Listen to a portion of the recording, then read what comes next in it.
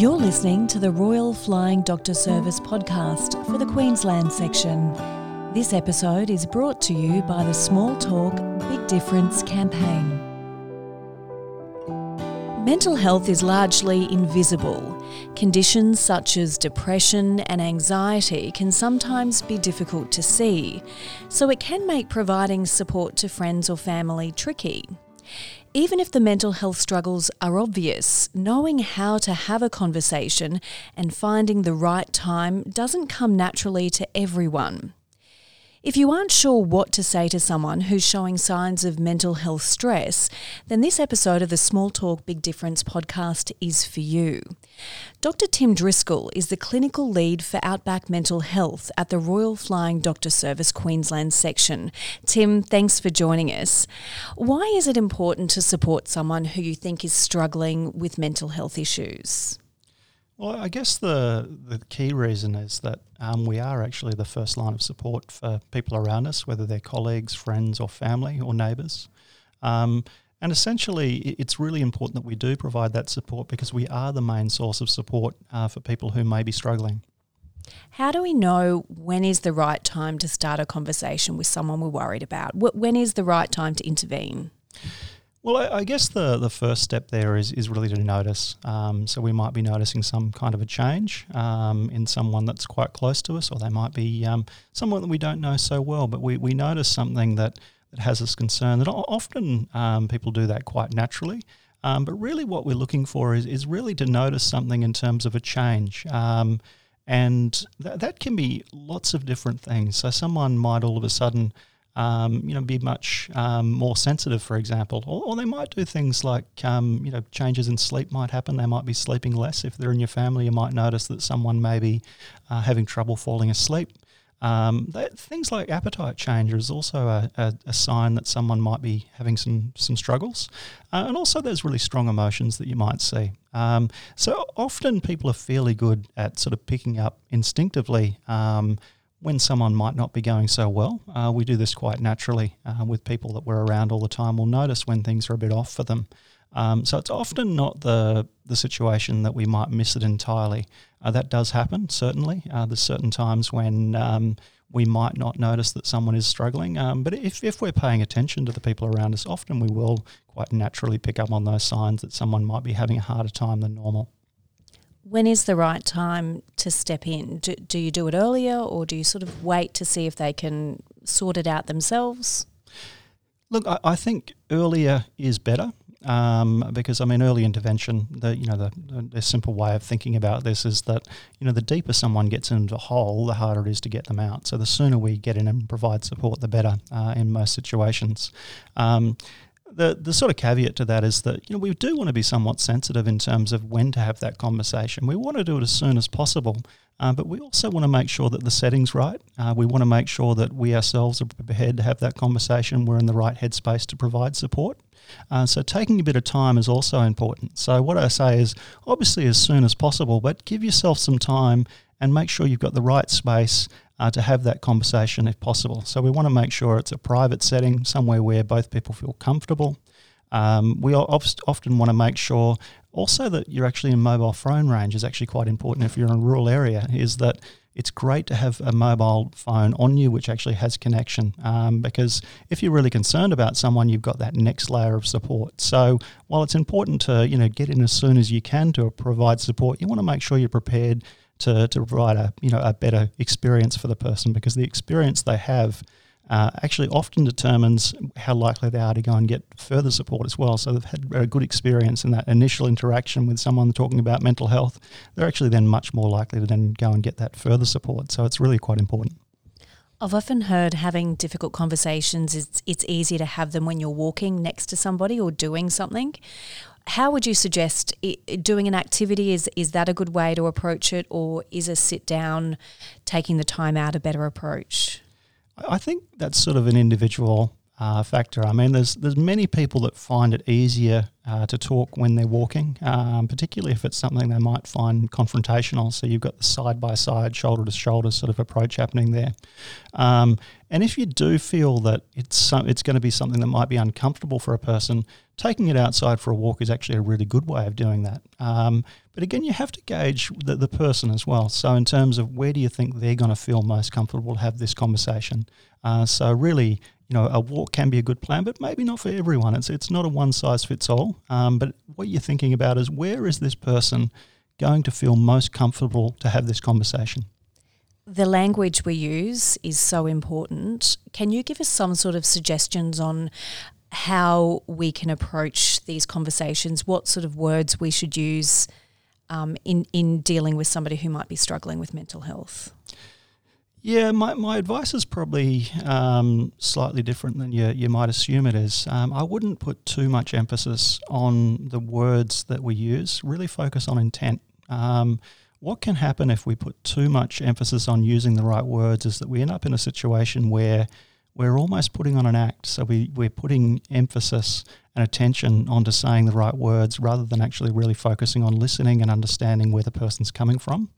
Obviously, there are things that you want to avoid, particularly if it's a person that you're not so familiar with, so you're not sure what sort of language that they're used to having. So obviously using respectful communication is really, really important. But again, what I'd say is really focus on the intent, and your intent here is really initially to listen to understand, so really understand where that person's coming from, and also to make sure that they also have that sense that they've been understood, so reflecting that back to them as well. So the key thing I really encourage people to do is focus on the intent rather than the sort of smaller mechanisms of that conversation. So if you're focusing on really listening to understand and then sort of demonstrating that you are listening and understanding to that person, a lot of that other stuff is going to fall into place automatically, and it's going to be a much more natural conversation. So if you take this from a sort of beginning mental health clinicians, what you might see is they might say things that are quite cliched. So how does that make you feel, for example, is a common one. And what you might see if you do those sort of a more cliched sort of scripted comments is the person's going to have a negative reaction to that because it's not going to be a genuine conversation. Most people will want to give advice. Do you suggest that you hold back on that and just listen?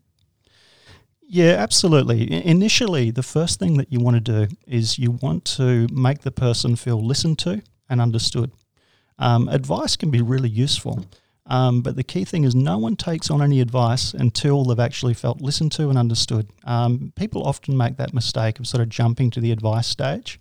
And what happens there is even if that advice is absolutely perfect, really good advice, the person often isn't receptive until they've really felt listened to and understood. So I guess it's about order. So advice can be really, really valuable. The other thing is that advice is not always what's required. So sometimes people just need to talk. And there's a funny thing that happens when people talk. When they talk, they think. And they think more clearly about things. And you've probably seen this in terms of a friend comes to you and they're really stressed about a situation. And then they come and it's almost like venting, but they're talking about it. You're not really saying too much, certainly not giving any advice.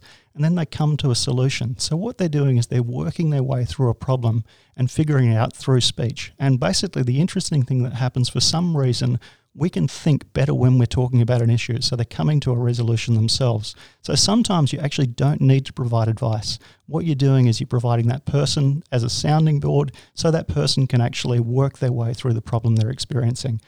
So sometimes there's actually no need for advice. At other times, advice is exactly what's called for. You might know something that's really, really valuable to that person's recovery. But really, again, it's about being flexible in your approach. Would you say listening is the most important skill to bring to a conversation? Without really quality listening, it's very unlikely that you're going to have a positive impact. It's sort of it's the basis before you can get any other benefit, is that you have to have been able to listen to and understand that person. And if you're not in that situation where you don't feel that you can sort of listen to or maybe relate to that person, maybe what we need to do is think about who might be a better person to provide support.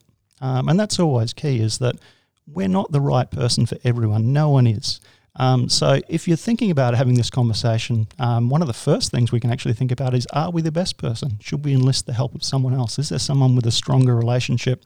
Someone who has the confidence of that person, who's more relatable to that person? Even before we get into the conversation, that's a useful sort of thought process to go into. Are we the best person? If we can think of someone else, absolutely enlist their help. So we've had the conversation. And everyone's gone away. What's the next step? Should we follow up? And like you said, should we call in other support networks to help follow up? Sure. I mean, it's certainly case by case. So sometimes people, they have the talk and that's all they need.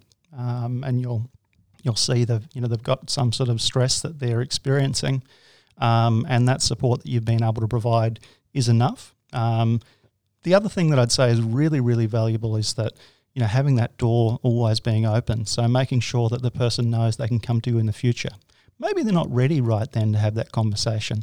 But maybe, in the weeks ahead, they might feel more comfortable to have that conversation. So the idea is that we have that initial conversation, and also make sure that the person is aware that, we're available in the future to provide, support as required. And maybe now's not the ideal time, but maybe next week they might be feeling more confident to have that conversation. So having that ability to follow up is really, really important. It does depend on the conversation. Sometimes, we're going to need to enlist the support of professional services. So if someone's at risk, for example, we might need to take control of that conversation and bring in professional support. So it's really a matter of, I guess, keeping crisis in mind. If crisis is there, then obviously we're going to get professional support. If we're not in that situation, obviously, that there's not a potential need for that additional level of support. Most people do get through most things without professional assistance. So if we think about most of the stresses and pressures that we face in our everyday lives, we get support from family, friends and colleagues, and that's what gets us through. But sometimes that's not enough. Sometimes that doesn't work. So that's when we go to that next level of professional help. How do we know when somebody is really distressed or possibly suicidal? What is that line? Well, look, the line is, very difficult to see sometimes. And I think that's a really important thing to think about in terms of, we do hear, the idea that every suicide is preventable. And that is practically, it is true because it's a cause of preventable death. But in terms of being able to see those signs, if we reflect back on ourselves or anyone else, and then that we heard that they attempted suicide, we could actually look back on things that they might have said, things they might have done, that we can go, well, I should have picked up on that sign. But the truth of the matter is that people actually might have displayed those signs anyway. So with 20/20 hindsight, we can absolutely see those signs that might have been in a whole range of people. So the key thing is there, and I think it's really important to think about that because there's a lot of guilt that goes with people who are left behind by suicide. And I think it's really important that 20/20 hindsight is kept in mind and that we could think about so many people and go, well, they were a bit off last Tuesday. Why didn't I go and have that conversation? But you could say that to just about anyone in a community. So, we're not always going to pick up on all those signs because those signs are there whether someone may be suicidal or not. We all have bad days. The other thing to really emphasise is that if there are any signs that you've picked up on, ask the question really directly. Because really our best gauge of finding out whether someone might be suicidal is not things we notice necessarily, but actually what they tell us. If we ask them directly, have you had thoughts of ending your life, of killing yourself or ending your life by suicide, asking that question very, very directly to the person, that's our best way of actually finding out whether that person is experiencing those suicidal thoughts. That's a really big issue. And one of the largest misconceptions out there is that what if I ask the question and it puts the idea into their head? Well, one of the things that I can really reassure you about is that is absolutely not the case. You're not going to put suicidal thoughts into someone's head by asking the question. It just doesn't happen. And people might say, yeah, maybe, but I've still got that concern. And I think, there's a sort of simple way of maybe allaying that concern for you. And that is, so if you were asked me, Tim, have you had thoughts of suicide? Maybe you'd notice I'd look quite depressed, for example. And, can you really imagine me going, oh, I hadn't thought of that? And that's a way of looking at it. So you're not going to put thoughts into someone's head by asking the question, are you having thoughts of suicide? Have you had thoughts of suicide? Have you, had thoughts of ending your life? It needs to be a very direct question. It needs to be completely unambiguous in terms of that person really needs to be clear what you're asking about. We don't want to skirt around that question. People will say things like, You're not thinking about doing anything silly, are you? And maybe that's better than nothing. But there's a few other sort of things that are being said or communicated in that message, which is maybe I don't actually want the answer to this question. And also, it's just not a direct question. So you're not going to increase someone's risk, but it does give us the opportunity of actually finding out that someone is in a really, really bad place, and then we can take steps from there. How much power does a friend or family member have to call in support? Does it have to be done from the person who's being distressed, who's feeling distressed, or can I call in support for my friend? You can absolutely call in support for your friend. I mean, you can, if you're looking at a real crisis where you're really concerned about a person, you can absolutely call 000. You can absolutely do that yourself. You can call and get a welfare check for someone if you don't feel it. You can have that conversation for a number of different reasons. But you absolutely have the ability to call in support for someone else. They don't have to, give you permission to do that. It's great if we can actually have the person on board, because it really does assist with their willingness to accept that support in the future. But there's many circumstances in which we absolutely will have to call in help, even if that person doesn't want it, because they're in crisis and they do need professional help. We've mentioned the emergency scenarios. What about if you want to call in help for your friend in a non-emergency situation? How do we go about that? Sure. I mean, I think it's probably worth thinking about those grey areas. And if you're in that situation where, you're really concerned about someone, but you're not at the stage where you think, I need an ambulance right now, you're not there, but you've got a real concern about the person. One of those numbers that you can call is mental health call, which is 1300 642 255. And that number really links you in with the closest mental health team. So that'll take you to the Hospital and Health Services local mental health clinicians. And if that's not open, it takes you to the closest one. So some towns will have a day service, some towns will have a night service, or some towns will actually just have a visiting service. But that will take you to your closest mental health clinician.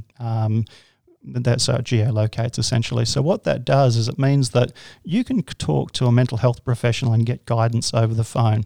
You can get that support with the person in terms of you can put the phone on loudspeaker, for example, and you can make it about you. You go, well, I'm not quite sure what to do about this. Look, I'd really like to get some professional advice on how to proceed, and I'm really worried about some of the things that you've described going through.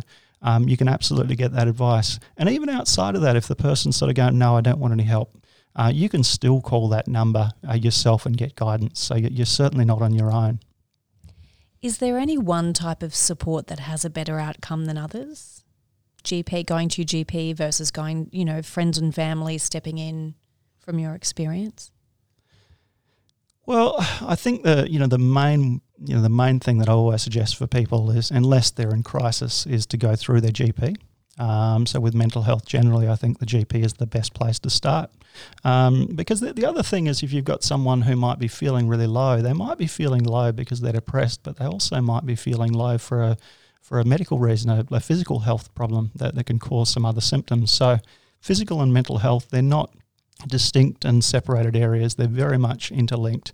So I always recommend the GP as the first point of call.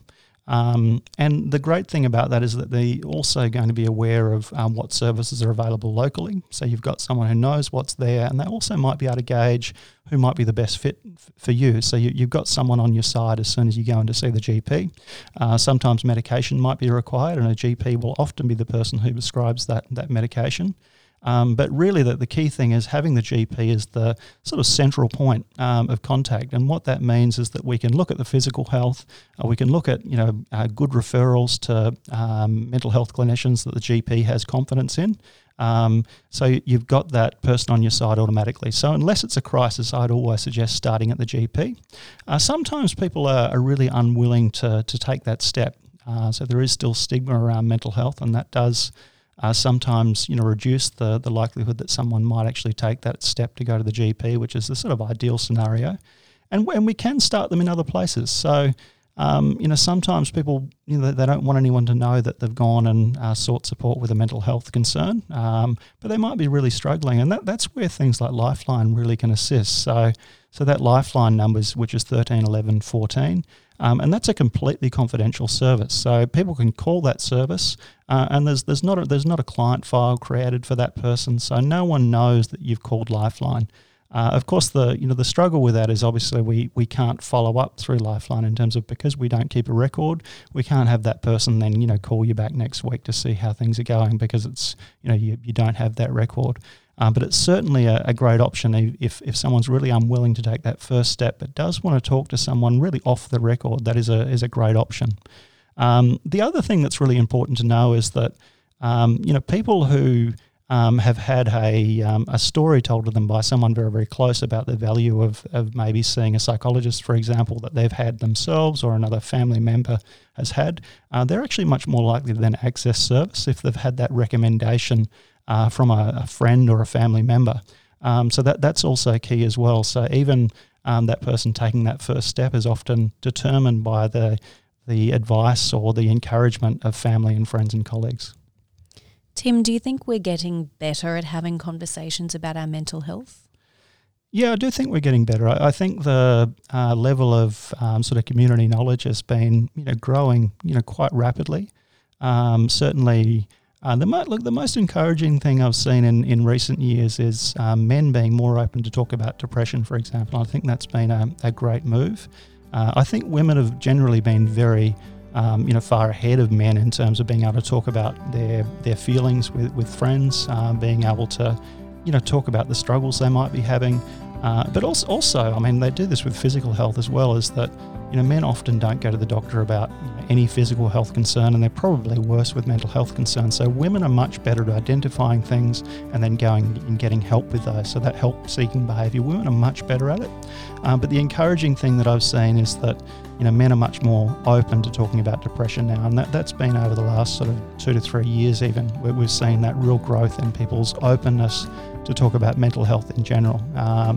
So that's been a really encouraging sign to see. I think we've got a long way to go, and I think there's still stigma that exists, and people are certainly concerned about their reputation. Perhaps if they, there still is that silly idea that if you experience a depressive episode, you're weak, for example.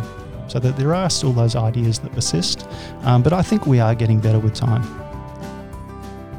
And for more information on what we've been discussing, it's part of the Small Talk Big Difference campaign, proudly funded by the Commonwealth and the Queensland governments through the Disaster Recovery Funding Arrangement. For more details on this podcast, go to smalltalkbigdifference.com.au. And don't forget to leave a review and subscribe if you'd like to hear more.